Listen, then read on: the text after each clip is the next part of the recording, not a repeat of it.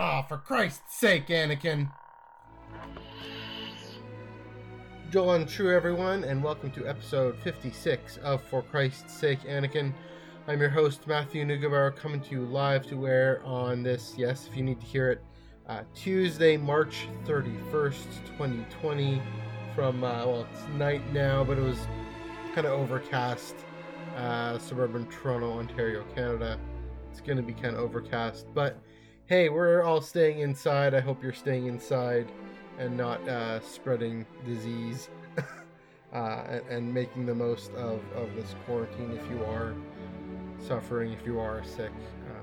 Hopefully you know someone who has. My heart and genuinely my prayers go out to you today.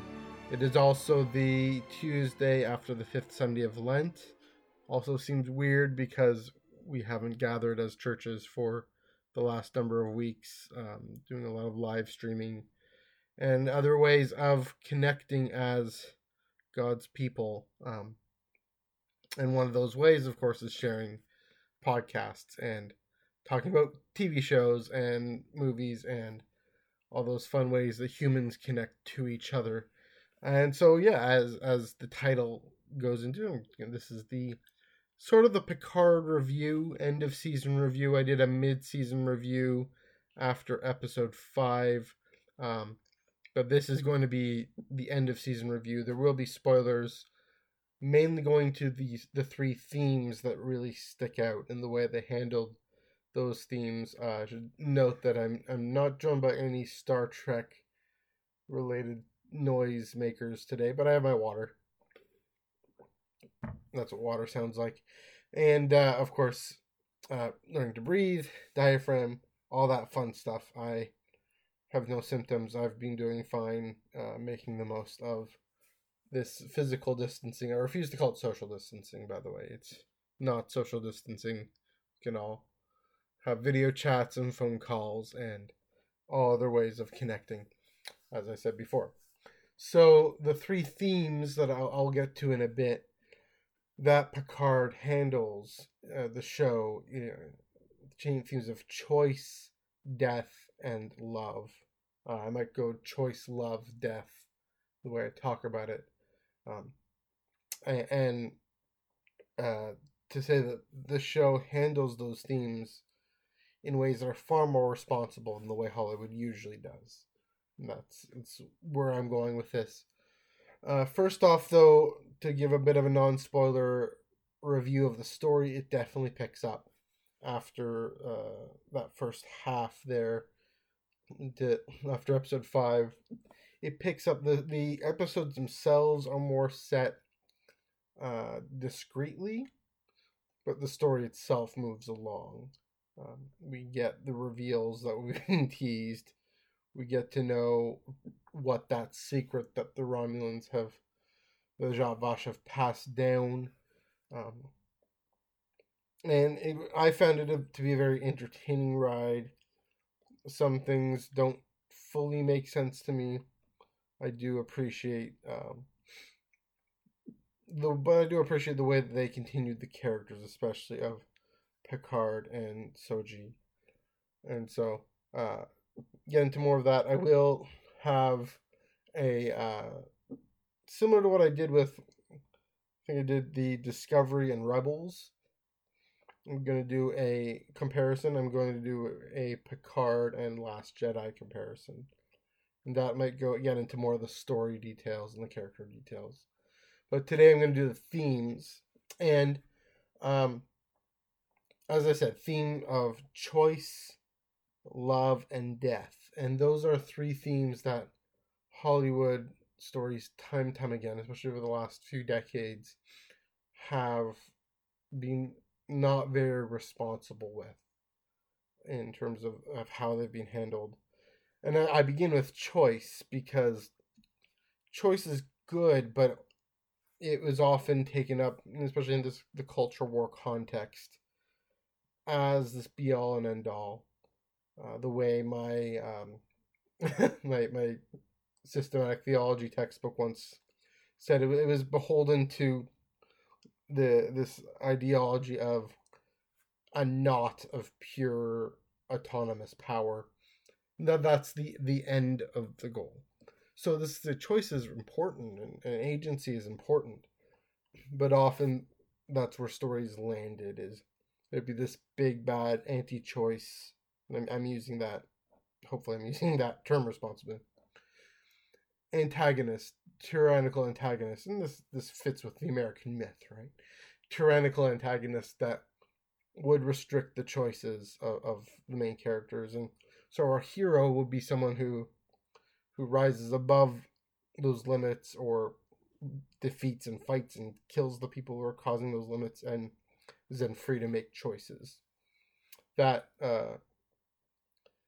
that tends to be the way the way it's taken, and one of those choices often are sexual romantic choices, right? The feelings that we say, the feeling that we ascribe to the word love, whatever that means. You can be with who you want, and again, desire and choice are important there, but the word love is always taken in a romantic context.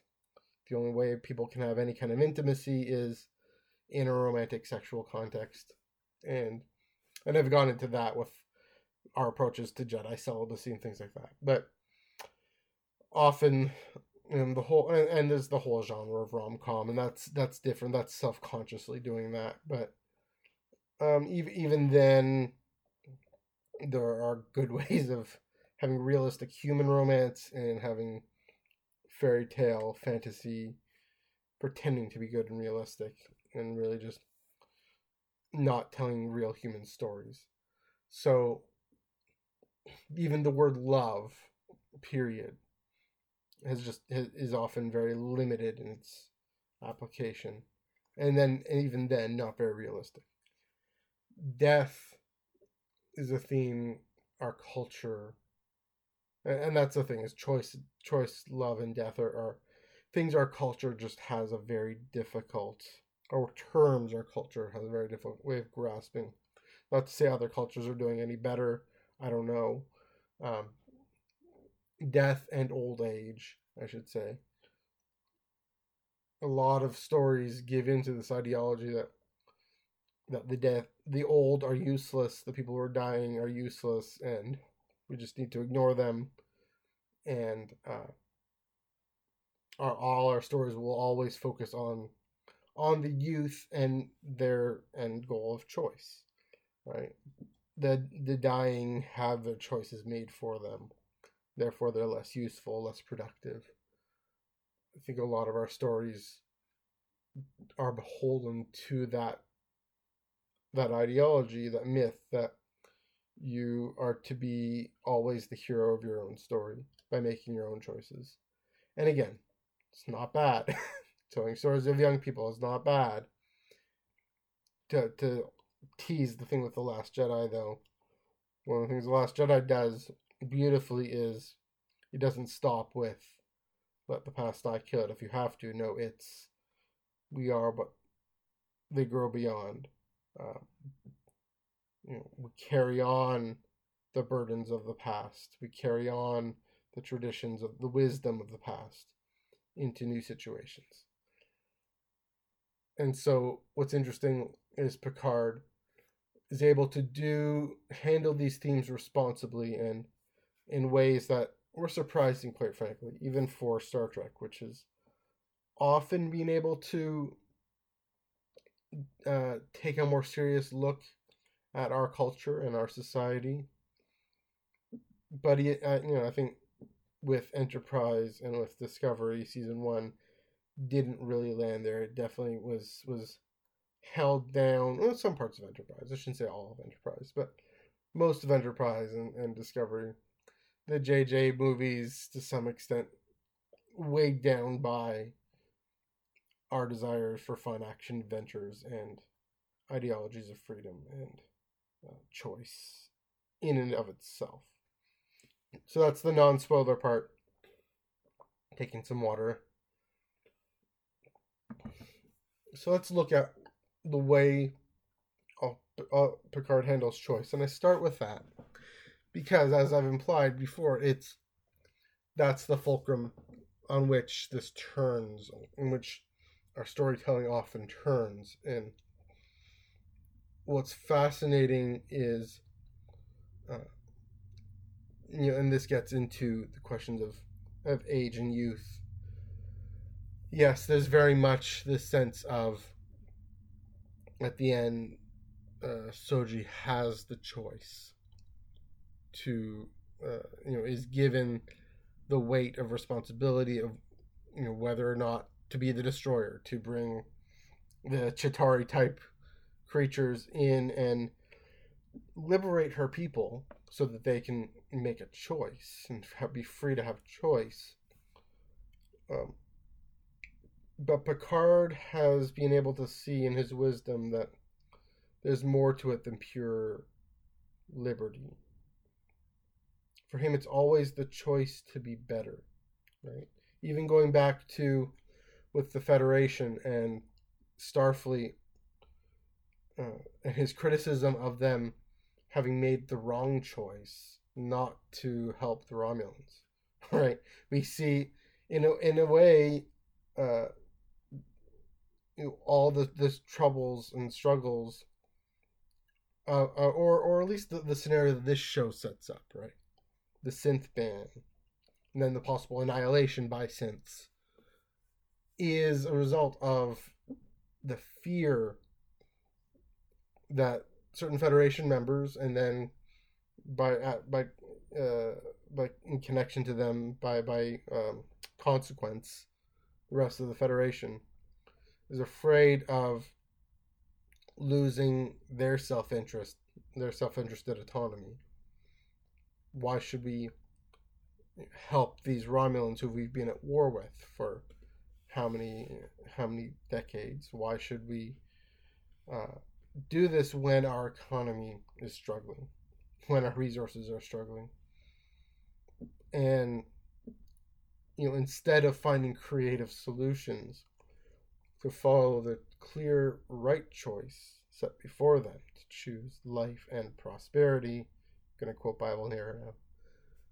They choose death and adversity. Right? They choose to take this conflictual path, to risk all these Romulans dying in the supernova.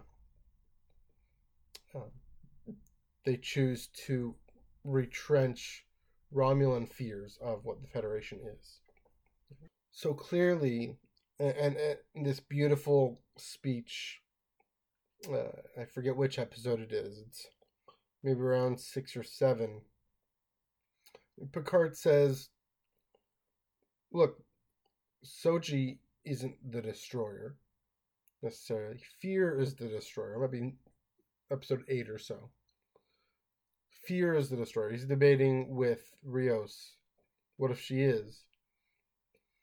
And it's a beautiful exploration of the way that choice can actually counteract themes of destiny and fate that we feel bound by.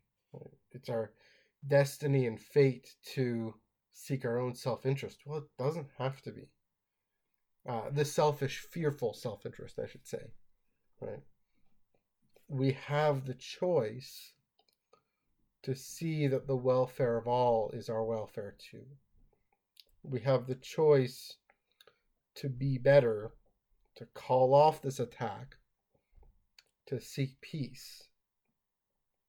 The Federation, thankfully, someone like Riker to knock some sense into them, has the choice, even after making such a heinous mistake, has the choice to be who it has always meant to be. Be the people, the group, the institution, society that Gene Roddenberry, out of universe, always intended it to be. To seek out new life and new civilizations and to boldly go where no one has gone before, in the hope that they will also be peaceable and share a common reason. And that's the funny thing is, even if, and this is what I got at with in the mid-season review, even if we don't believe in a common reason anymore. We don't believe that people will always be peaceable or caring for others and extending the hand. We can make the choice to do so. That doesn't mean we have to be afraid. We can hope that they learn and that they grow and that they change. And so that's what's, again, beautiful about choice, is that the choice to do evil is not locked in. The choice to do good and be better. Like Luke saying on Pilio, right? in Battlefront 2. And that's the thing about choice. And that's the thing about agency. The thing about identity that Picard explores here. Even Soji is programmed, right? And these androids are programmed, synths, whatever, are programmed. Even they're not locked in. Or, even more to say, actually they are programmed with Data's ability to choose to do better. And that's not seen as a negative. That's not seen as this determinist tyranny. Right? It's seen as something that we celebrate. We celebrate that Data was the type of person, I said that, and sought, the type of person who would always seek the welfare of all people, always kind and generous and compassionate, even if he couldn't feel it emotionally. And that it's not just that he was always constantly on a quest for humanity, to be more human in some abstract sense. He was always on a quest to be more fully himself. It's Augustinian in a sense. Not fully, not entirely, but it does remind me of Augustine's whole idea of selfhood and choice and freedom to be fully ourselves. And Augustine would go place of being at rest in God, to be turned outward to others, to being with others, and to loving others. So it's surprising. Again, and what I was saying is, even if we don't believe in a common reason, even if we don't necessarily trust our institutions to always have our back the way Starfleet ends up having their back, we can still make the first olive branch and make the first step. Even if we risk martyrdom, and that's hard to say, right? But there's a call to integrity there, and called to personal integrity, even, and not individual. I don't want to use the word individual. Personal integrity on the part of Picard, who is able to teach Soji to show that integrity too.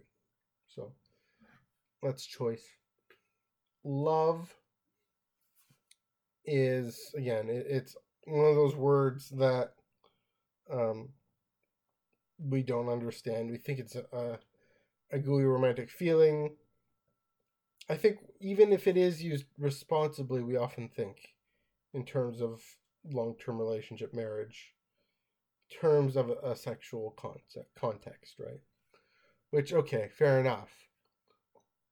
Some of my favorite stories, as a single person, for example, but some of my favorite stories generally are ones where the most important relationships aren't romantic, sexual.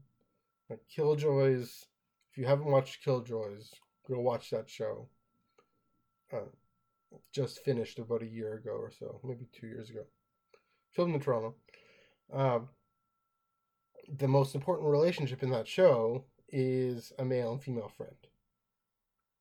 They sort of play with the what if of a romance towards the end, but never seriously. It was always the core, the way they complement each other, the way they love each other in a very friendship way. the beautiful scene, just Picard and Soji sitting on the picnic benches in the ship, and Picard struggling with this word love, right? Did Data love me? Did I love Data? And neither of them for different reasons had capacity for emotion that strongly. And it's interesting, Picard goes there in order to set up, this is what we think love is. But then he describes how Data's ability to sacrifice and to seek the good of all, and to seek Picard's good, to share time and life, that Jean-Luc was the person Data sought himself, his own being with, right? Pursued that quest for selfhood and authentic selfhood. And Soji hears that, and without hesitation, yes, Picard, yes, Data loves you.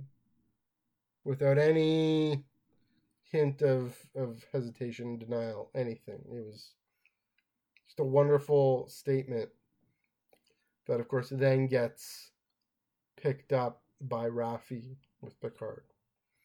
And Raffi's able to say to Picard, her captain, her mentor, her admiral, whatever, commanding officer, mentor, leader,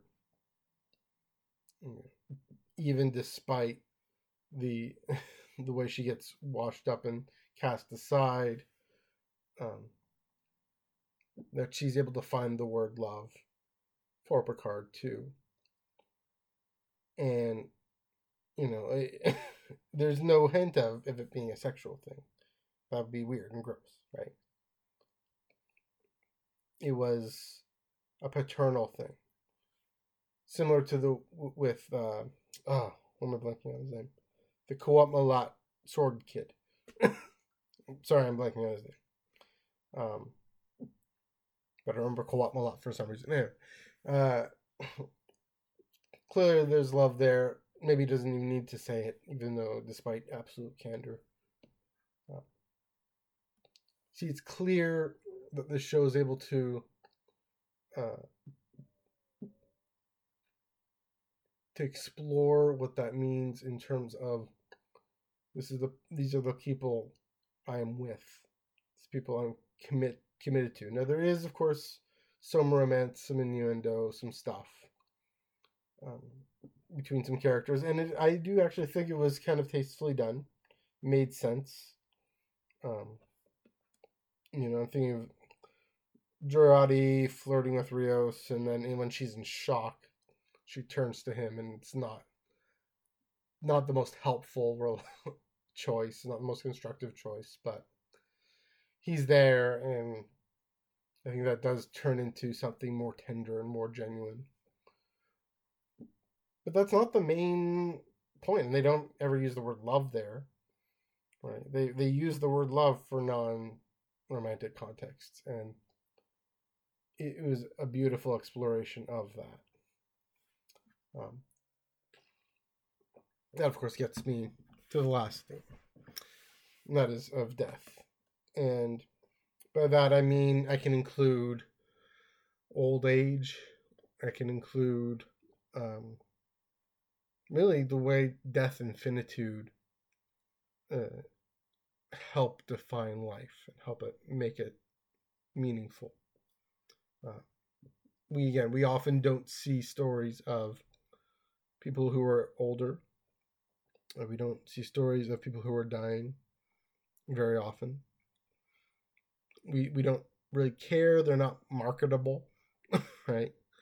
Our stories are aimed at sexually active young people, right, who have the money to go out and buy these subscriptions and buy the movie tickets. And yet here we are confronted at the very beginning of the series with our beloved character, because we all love him too. And I think that's part of what's going on. Just to back up a second, that's part of what's going on with Raffi and with Data. And of course we love Data, but we also love Picard.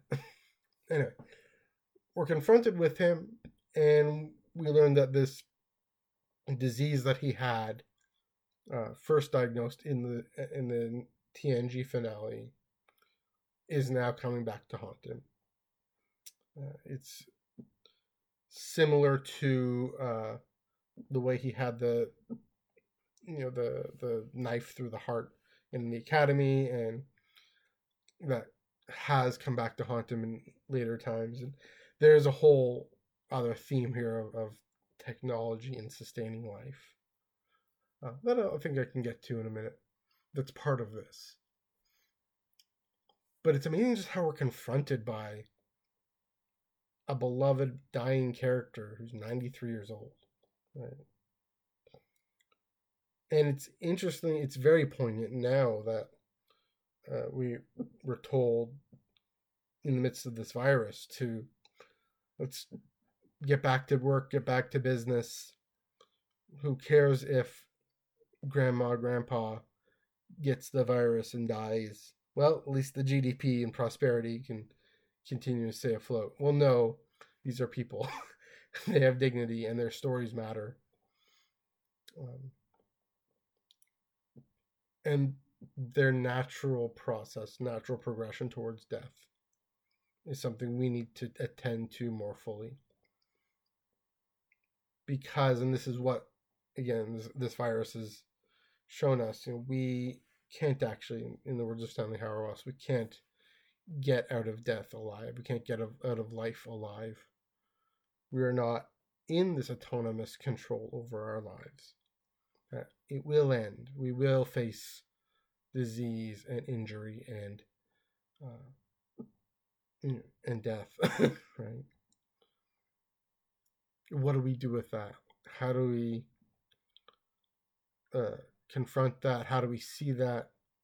Is death an enemy or is death a friend?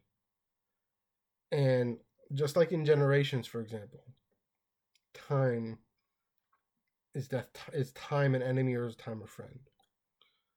What's another beautiful thing of the show is, and I had a feeling you would go there, is it says the limit of our time. It's not, doesn't fully define us, but it's something that makes everything sweeter. It means we have to actually cherish it. It means our choices, whether we just seek our own gain selfishly in fear and end up not seeking our gain because that doesn't pan out ultimately, or whether we seek the welfare of all, that choice matters even more. It's pressed even more because we can't just put off taking care of other people. We can't just put off showing love and loving others, being with others who need us and want us to be around. Soji just couldn't just put off the threat or the need to reach out and seek peace with the humans. Right? She needed to do that now because that this death as enemy was coming and would have come and wiped us out. Picard could not have put off the that is where she learns it, right? Picard couldn't put off what Soji needed him to do, which was to come and get her and to take her home and to teach her ultimately to choose better. He couldn't put that off because Dahj had come and revealed everything to him. And so the responsibility, the burden to choose to be better was placed on his shoulders. And so he had to go. And it gives him this urgency and this intensity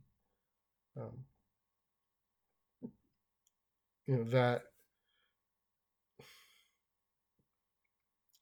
gives him this intensity. I think even maybe in that interview in the first episode, why he makes the foolish decision to call Starfleet out and call the Federation out.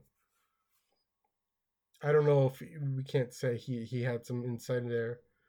Maybe he couldn't put off telling the truth, even if it might have seemed the more prudent decision to not, right? And then, of course, we come to that strangely beautiful epilogue for the finale. I'll take a bit of water.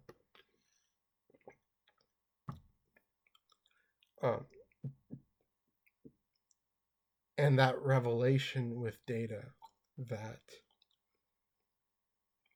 yes, he was constantly, his quest to become more human, which I've said is his quest to become more fully himself. And he does that to choose to, the choice to be better and the ability to choose to be better, does that with the choice and the ability to love and care for and be with others. He does that in Nemesis with the ability to sacrifice himself, and that's something that has reverberations across this whole series. And that film, as mediocre a film as it is, has wonderful reverberations and is wonderfully taken seriously throughout this series.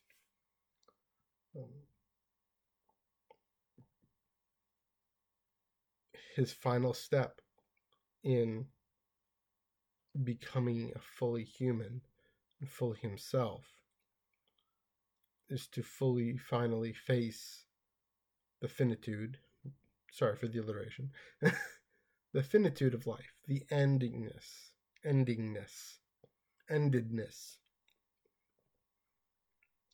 to surrender, right? Because even when you're sacrificing yourself, or as Picard says to Soji, when you're sacrificing others, it's still a bit of an act of power and autonomy. Not necessarily a bad thing. With Data, it's definitely was a good and necessary thing. And I mean, here we do come to talk of martyrdom, right?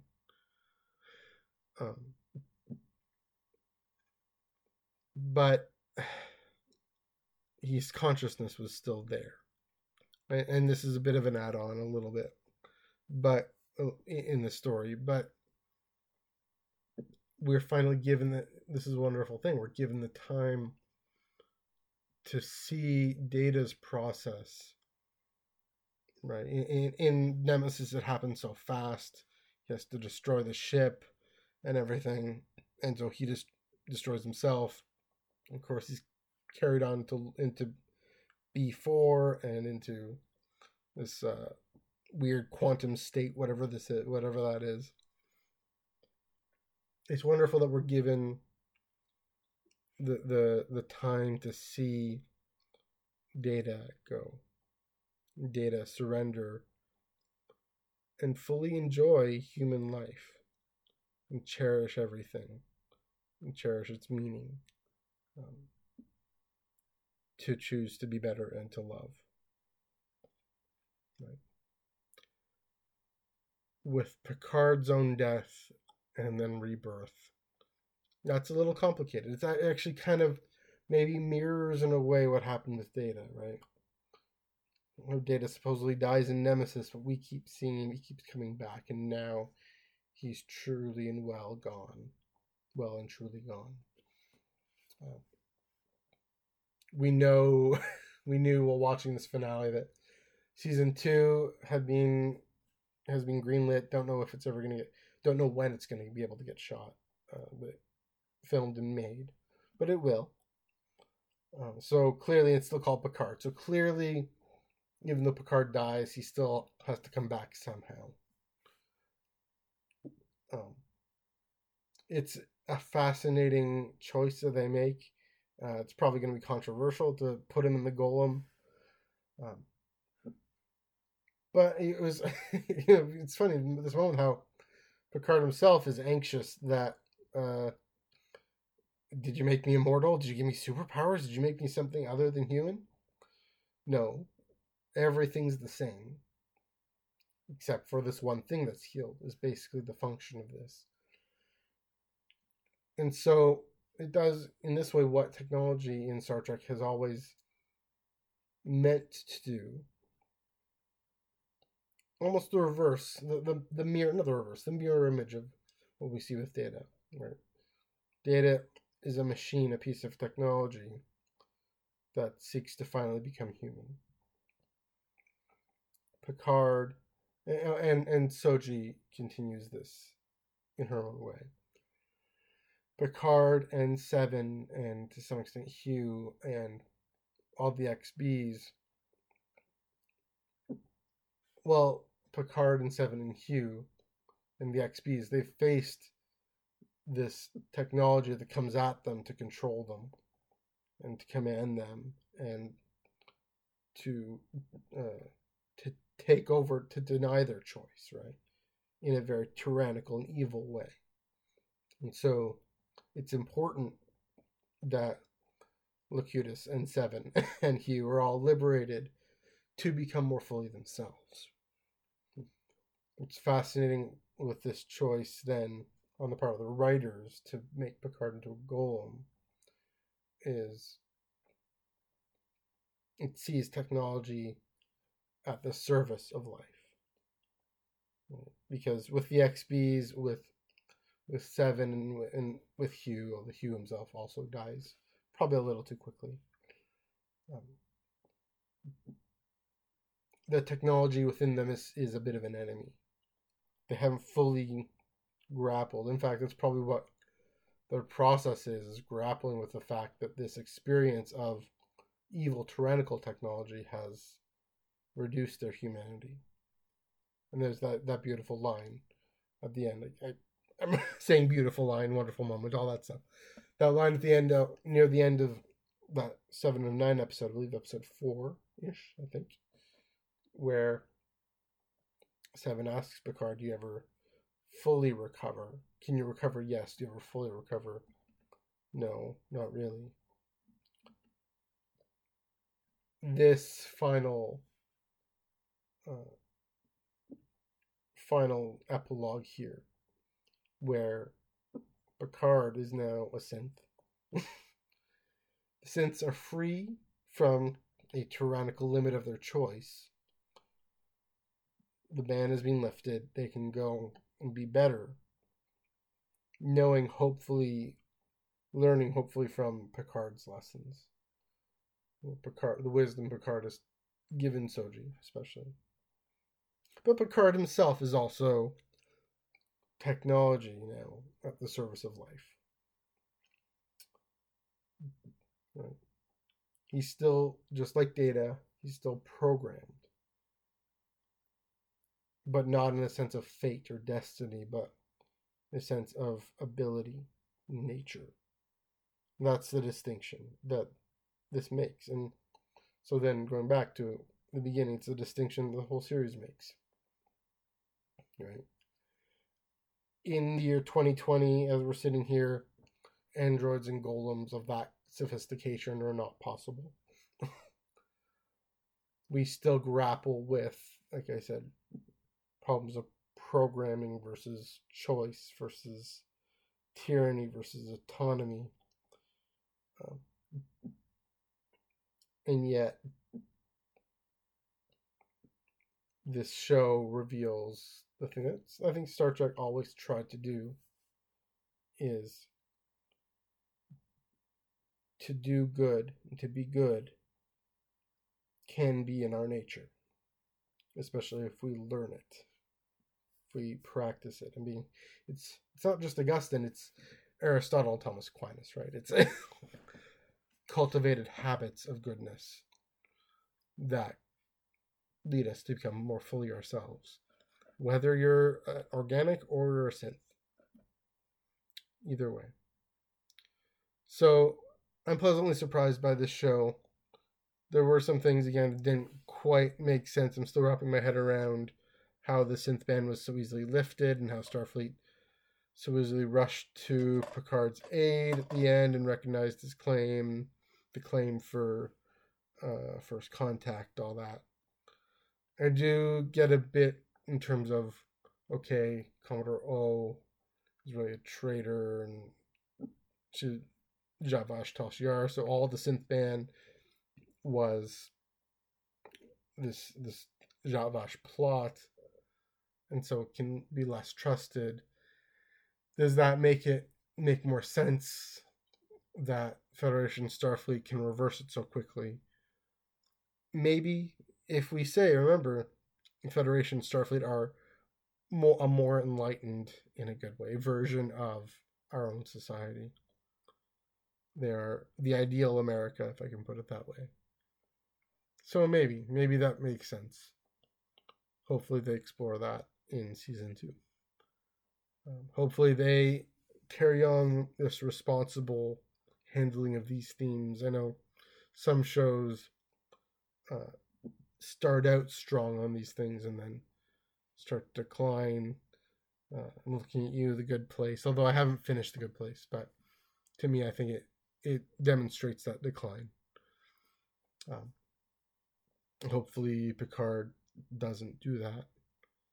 I know Discovery season 3 is on its way. We don't know.